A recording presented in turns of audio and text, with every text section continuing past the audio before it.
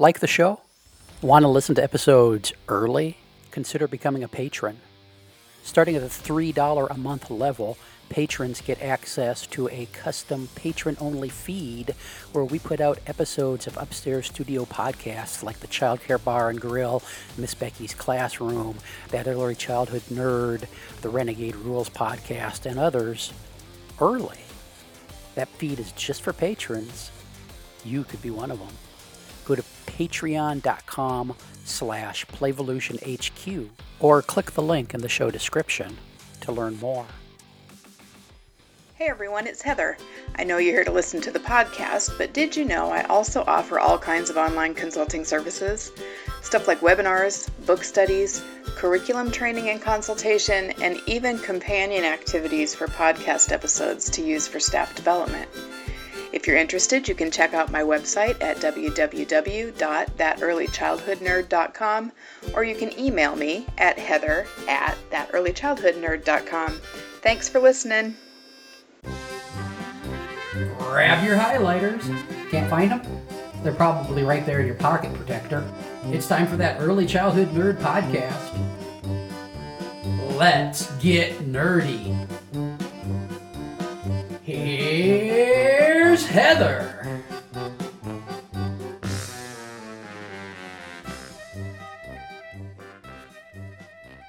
Hello and welcome everybody to another episode of That Early Childhood Nerd. I'm Heather Burnt Santee, and I've got Richard Cohen today.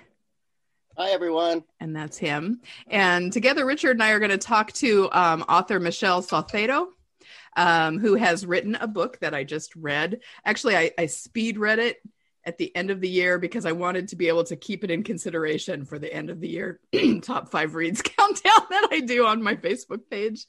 And it was wonderful and I loved it. So anyway, we're here to talk about it. And the book is called Uncover the Roots of Challenging Behavior, Create Responsive Environments Where Young Children Thrive. So Michelle, will you tell folks about yourself a little bit and then we'll jump in?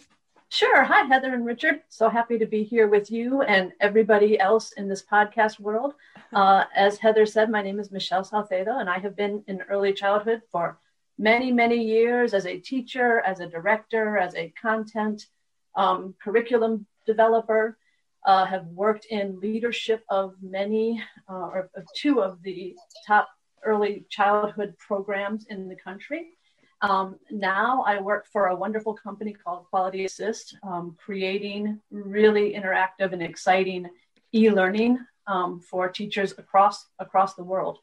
And also have 2 children who are grown and a grandchild, and I'm just excited to be here with the 2 of you. I want a grandchild. That's no fair. All right. So Richard, you have something you wanted to get in before we move forward. Oh, you mean my funny story? Mm-hmm, yeah. No, I'm going to save that for the very end. Oh, for the end. Okay. Yes. What I would like so to Michelle can be on pins and needles through the whole thing.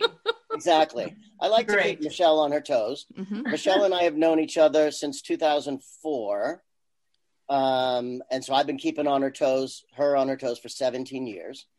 And just a quick confession before we get into the discussion about this book. I haven't actually read it past the dedication page. Oh my God. Are you on the dedication page? Michelle? I think you are, aren't you at that there?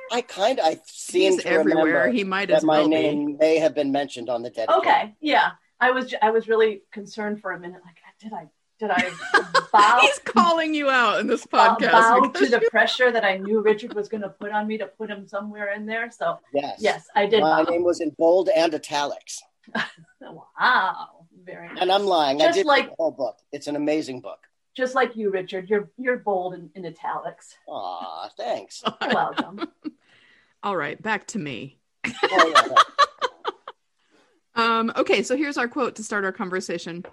The image of a gardener tending to a plant provides us with a different lens through which we can examine children's challenging behaviors.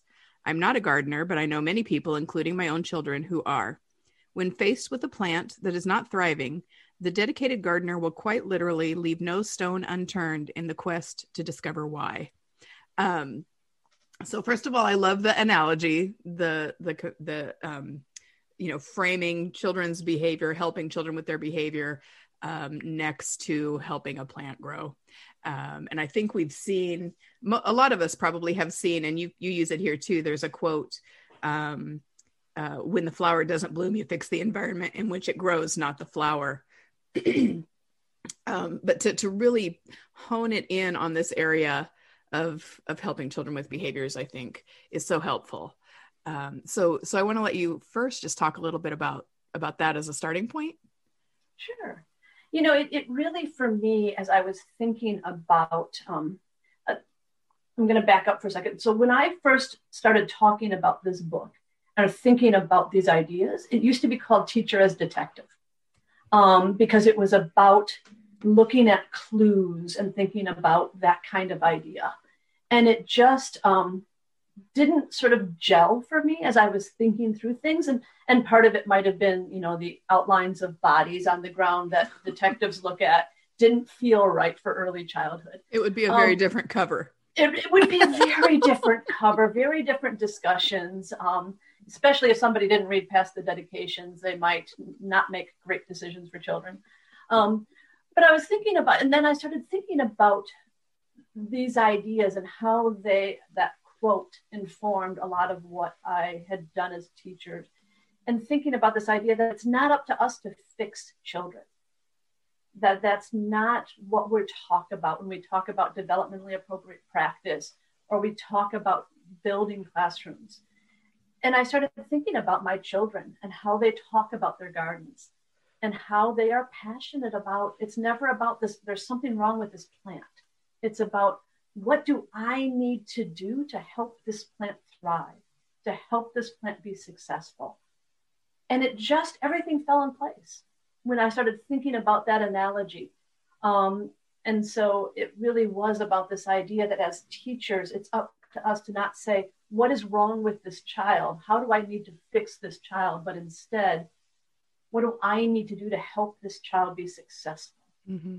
What is this behavior telling me? And what can I do in my environments, in my activities, in my interactions to support this child? And sometimes it's, what do I need to learn? So I'm not a gardener, but I dabbled in like container gardening on a patio for a couple of summers, mostly because I wanted to grow cucumbers and make pickles using my grandma's recipe, which I did, but I've moved on from. Anyway, that's what I found myself doing when I didn't know what was working. I thought, well, I have to learn something to be able to work through this problem that I've got. And I think that is a key part of this analogy too, for me. But the idea that leave no stone unturned in the quest to discover why was powerful for me. And so early in the book, that really hit me, because, and I don't want to sound like I'm making broad generalizations or anything, but every program I've worked in ever in 30 years has had people who have given up on a child or a couple of children because their behavior is so hard to understand or figure out. And so this idea of doing everything we can to help the plant thrive, I think is a powerful lens. Mm-hmm. Yeah. And what a message that is to children when we say to them, hey, you're 3 years old, but I've given up on you. Yeah. And you are they may not even be aware themselves. I mean, but that's the idea, they're in, like when I was a director, they'd be in my office saying, I've tried everything. Nope. There's no reasons. I've looked for reasons, this just isn't working. And so they're not saying to themselves even, well, I've given up on this one, but I see it happening, and it's hard on both sides. Sure. And then one of the clues to giving up, when you know a teacher has given up, is when they start labeling children. Mm-hmm. They may not realize or even think they're or have malicious intent. People, and they would never say, "Oh, I'm giving up on this child," mm-hmm. but they would say, "This is one of my bad kids," and that's the first clue in your own self-reflection that you've basically given up on this child. Mm-hmm. And I also think a really interesting clue that I've seen before in a lot of classrooms is, so you get rid of that child, the problem child, you kick them out. And now suddenly another child steps up and is the new bad child. And, for those of you in podcast world, please, no, I did There's quotations air quotes around bad child. Yeah. We keep talking about a sound effect for air quotes, and I haven't quite worked it out yet, but yeah. And so that's also a clue too, is that there's always another child who steps into that role. That should tell you something about your environment. And you're absolutely right, Heather, about this idea of learning. And I had looked at that also as community, right? That gardeners talk to each other at farmers markets. They go and they're like, hey, what do you think about this? Or I grew this, and I know you should see this, right? They talk to each other, they celebrate with each other. And as early childhood professionals, we need to do that as well, that lifelong learning and learn from each other and talk to each other and, find ways to connect with other people about like, man, this child seems to be struggling in my classroom. What do you got for him? What do you think? Can you come in and watch? That kind of thing, because it's sometimes hard to see because it is exhausting. Children that are communicating through challenging behaviors, it is difficult when you're in that classroom. And so to be able to reach out for support and help is a big step. That's really important. Yeah. The other thing that I appreciate about there's a lot of things I appreciate about this book, but it's very practical. So there's ideas like we've been talking about so far, but then there's also, so I'm thinking about, and I'm looking at it, actually the chapter where you are, there's a section where you talk about the appropriateness of expectations.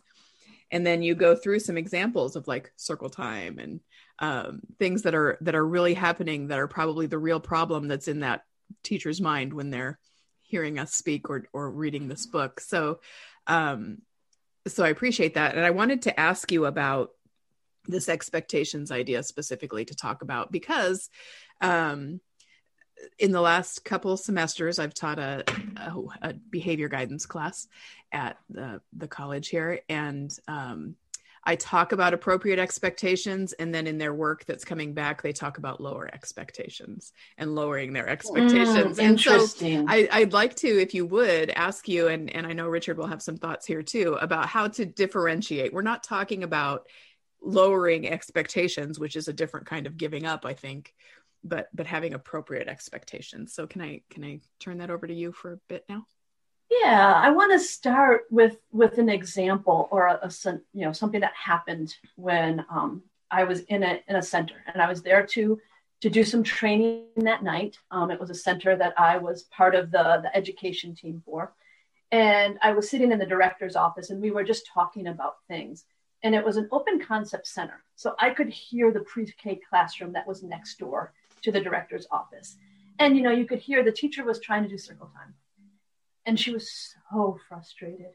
And, she was you could hear her trying to get all the kids over there and then fussing at children and trying to get them all to sit down and, all of that stuff that comes with circle time.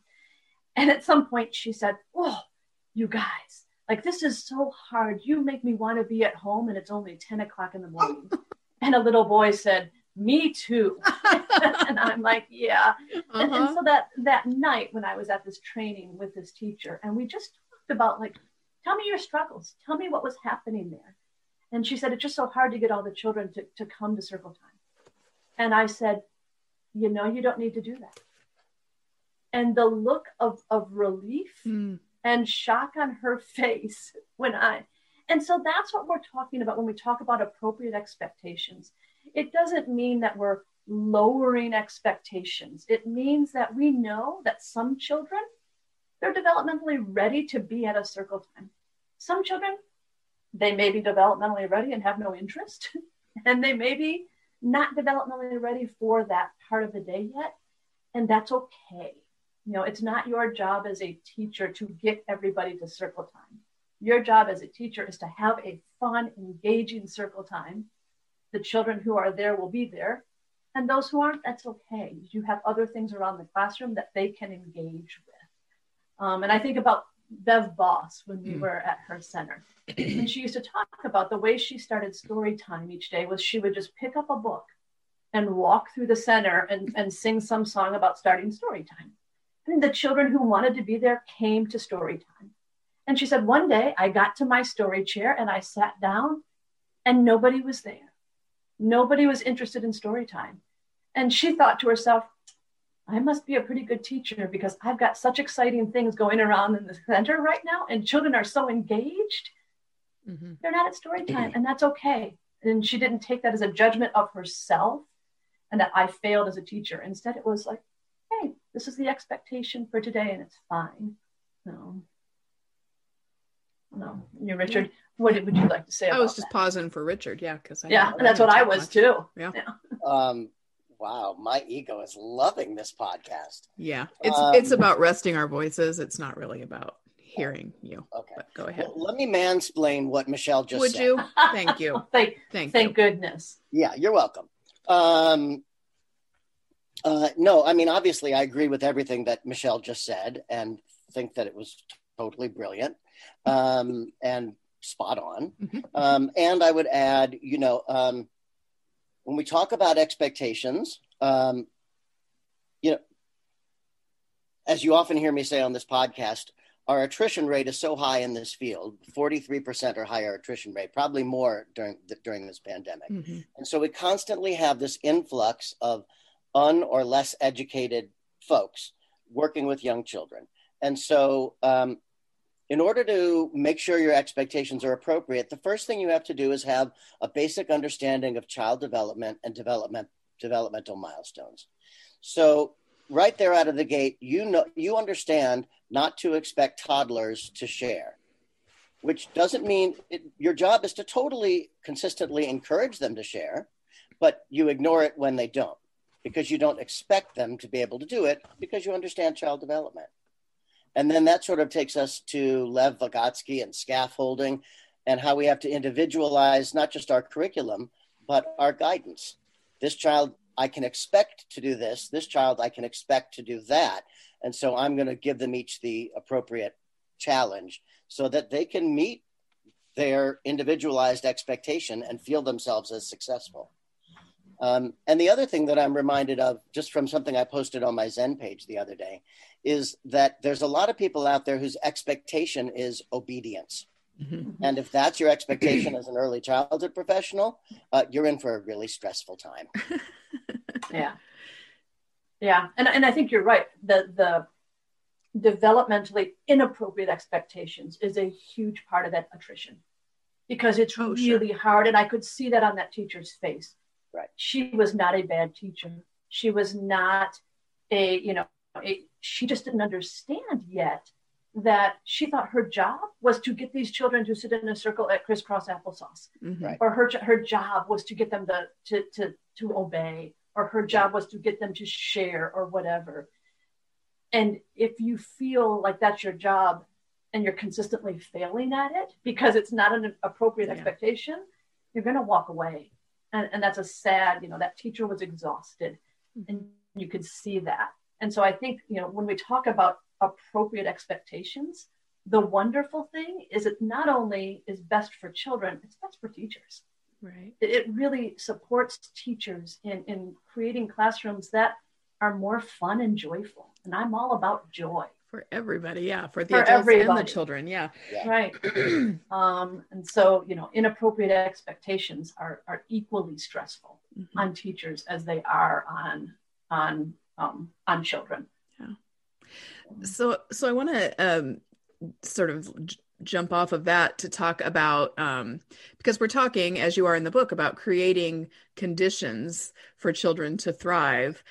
We talk a lot about setting up things to prevent misbehavior. And it's sort of become just something we say as we're checking off a list of, okay, I've got this problem. I've looked at my environment. I've got 2 cars. Things. Right. Yeah. I've got 2 of everything. Yeah. But you talk too about making sure that the curriculum that we're offering is part of that environment that we set up in which they can thrive. And you use a HOMES acronym to sort of examine curricular decisions. And so I guess, will you talk about that a little bit now? So I need to, this is just going to make his ego inflate that I'm not even sure it's going to fit in that little square there. Right. But a nod to Richard that when I worked with him, one of the things that he expanded was my idea of curriculum, from just activities to this idea that it's everything that impacts on a child's experience in the classroom. And so curriculum is activities, environments, and interactions, and curriculum, and assessment, and like everything there. And so that also shapes how I look at how we design classrooms. And when I talk about designing environments, it's about all of that. But the HOMES acronym, so, and I'm from Detroit. And so HOMES is also the way you identify the 5 Great Lakes, in case you ever need that for trivia: Huron, Ontario, Michigan, Erie, Superior. You're welcome. Yeah. Thank you. You're welcome. And so it also, when we talk about early childhood, it really is the way we measure active learning, because children are active learners. And that means that we need to be planning environments that are about active learning. And so H is for hands-on. Again, Bev Boss said, if it hasn't been in the hands, it can't be in the brain, right? We need to have children manipulating real things as much as possible. Richard and I both have experience of an activity where it was supposed to have toddlers exploring straw. And so it was describing for the teacher, like, okay, you hold the straw, now smell the straw and tell children what it smells like. Okay, now, listen to the straw as and tell children what it sounds like. I think I've used that curriculum. Toddlers. With toddlers, right. Instead of, if you want children to learn about straw, put straw in the sensory table. Everywhere. And be there for them to explore it and explore it with them. So hands-on, open-ended, this idea of, so much of what we do with early childhood, there is a predestined outcome or a pre-expected model. And so to be able to, to just give children materials and say, show me what you can do with it, and then to be there as they explore it. Go ahead, Richard. Oh, I was just going to point out that underneath, I'm hearing you say, Michelle, is a shift in power. In order to do that, you have to take that leap of faith that you're not in charge and you can't control their ability to learn. You have to step back and trust that they're competent. Like our old colleague Deb used to say, we trust that young children are capable, competent learners.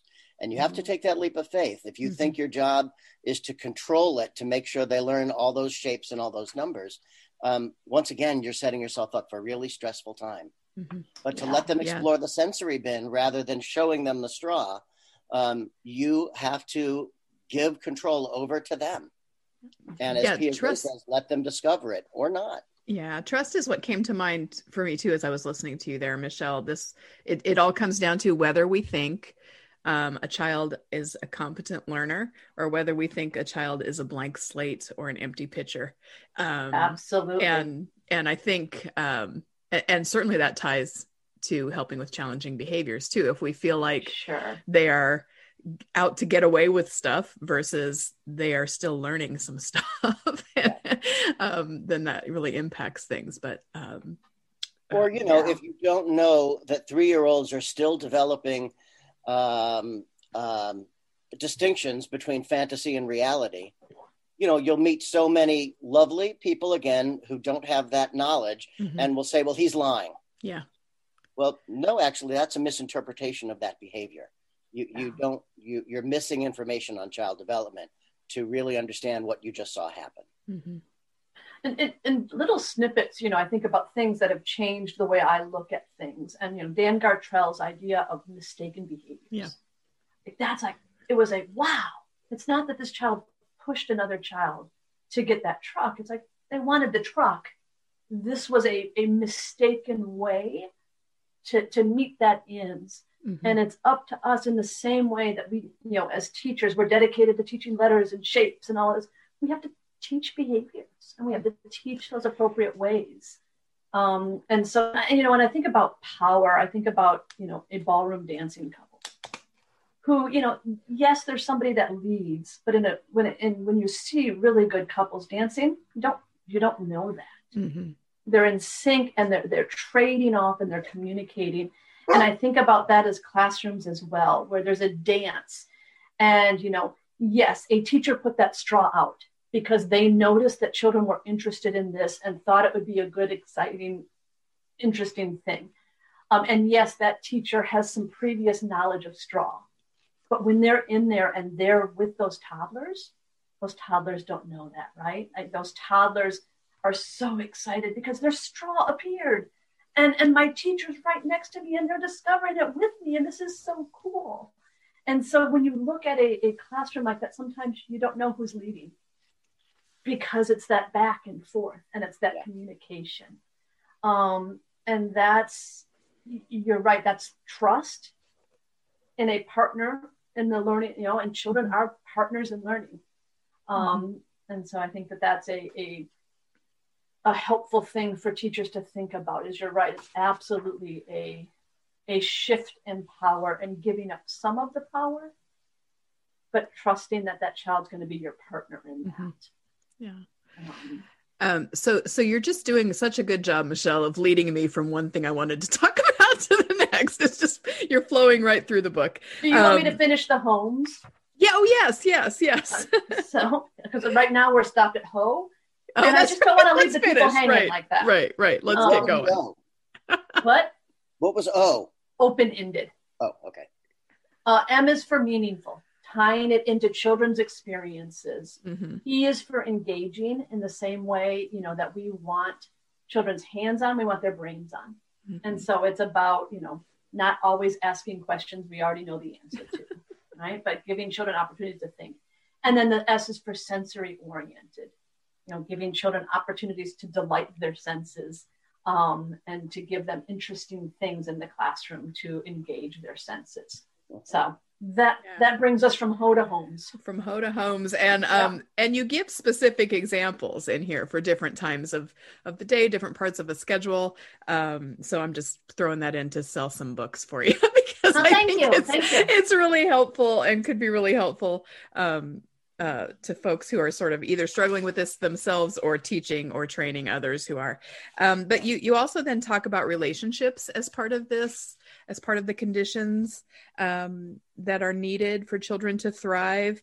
And you talk about the rights of children, which is sort of something that's original for me in terms of what I've read about relationship building and its importance. Of course, we're all talking about that now, especially during COVID. We're really talking about relationships with children a lot, but you talk about their rights. And I love that framing of, how many times have I used the word framing in this podcast? We'll get a contest going. But that framing of humanity. So it's not, and like Richard talked about with power, it's not the teacher and the child's down here. The child has rights too. The child is fully human, and you really do a good job here of talking about that. So, and I know you wrote the book a long time ago, so if you need me to go through any of these rights you've listed, I can do that. But would you talk about why it's important that children have rights? What? Let me just jump in. For anyone out there, especially like college teachers who have requirements, like you can't use a book that's older than so many years. It's a couple years, right? What year was your book published, Michelle? I think 2018. Yeah. Okay. So for remembering what's on page 74, that's a long time ago. Yeah. Well, and you're right. I don't remember all of them, but one of the ones that I think that when I talk to teachers about, it's about the right to receive attention. And it's an important one to reframe that, because you hear teachers a lot of times, or parents a lot of times, say, oh, he just wants attention. And yet, no, he needs attention. He has the right to receive attention. And it's really hard when you're in a classroom with 18 other children, all, for 8 to 10 hours a day, 4 to 5 days a week, to have that need met appropriately. And sometimes those needs ebb and flow.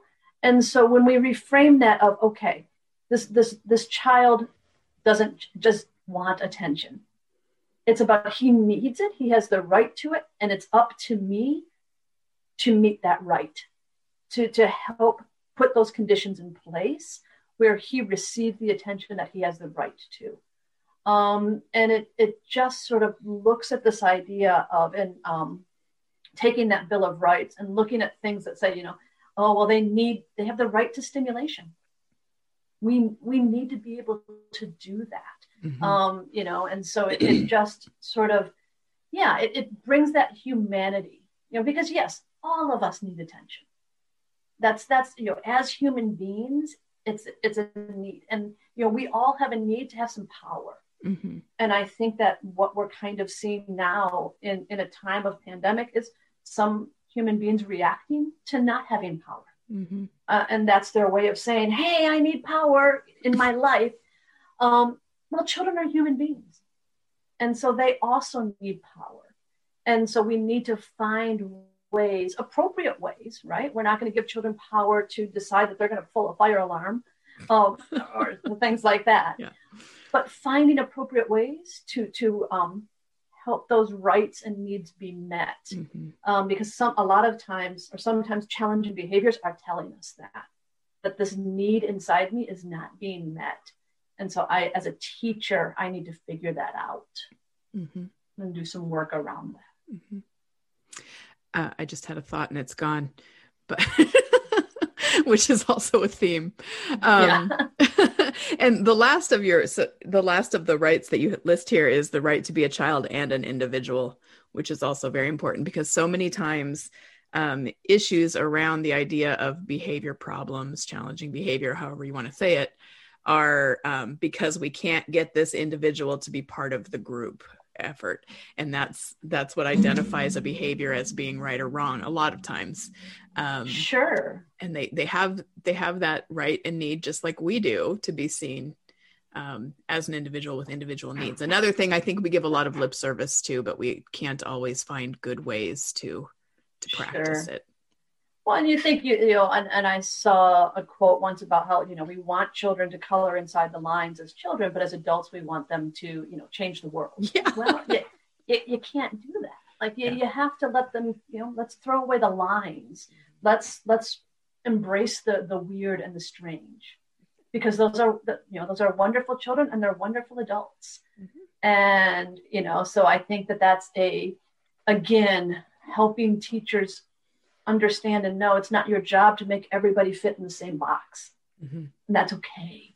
Right. That idea that it's okay is so key here. And I'm glad you've said that a few times, that teachers have permission to change and to give up some of those things that are so stressful. I mean, I know a lot of times there's administration and other issues, but there's a lot of pressure. There's pressure, but if we really, I guess there's an element of sort of internal permission that I think can be given even in those situations. Absolutely. Yeah. Well, I'd like to point out there's a bit of bias here for listeners and viewers, because these two women are two of the weirdest, strangest people I have had the pleasure of knowing across my entire life. They're very pro-weird and strange. I'd argue if I could. Yeah, that is true. Pro-weird. I do count myself in the pro-weird. You're the column child for weird. Oh, thank you. Thanks. I do think that normal and should are two of the most dangerous words in the English language. Yeah. Well, they're like obedient. And, when you were talking a moment ago about letting children be individuals, that is anathema. Is that the word I want to say? It is a word. That goes against the culture of standardization that children are born into and teachers find themselves working in. Right. One of the reasons teachers get frustrated, among many, is that the children aren't meeting those standards. Mm-hmm. Well, right. That's because they're individuals. Yeah. And if your expectation is that they should be meeting these standards, again, you are setting yourself up for a really stressful professional life. Mm-hmm. Mm-hmm. Absolutely. Sorry to interrupt this conversation, everyone, but we've gone on for almost an hour with this total conversation, so I decided to divide it into 2 episodes. So thank you for listening to part 1, and I hope you'll come back again next week for part 2. That's the show. Now go get your nerd on.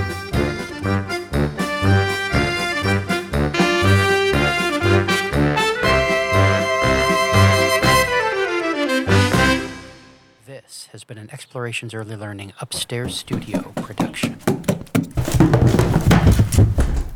Oh.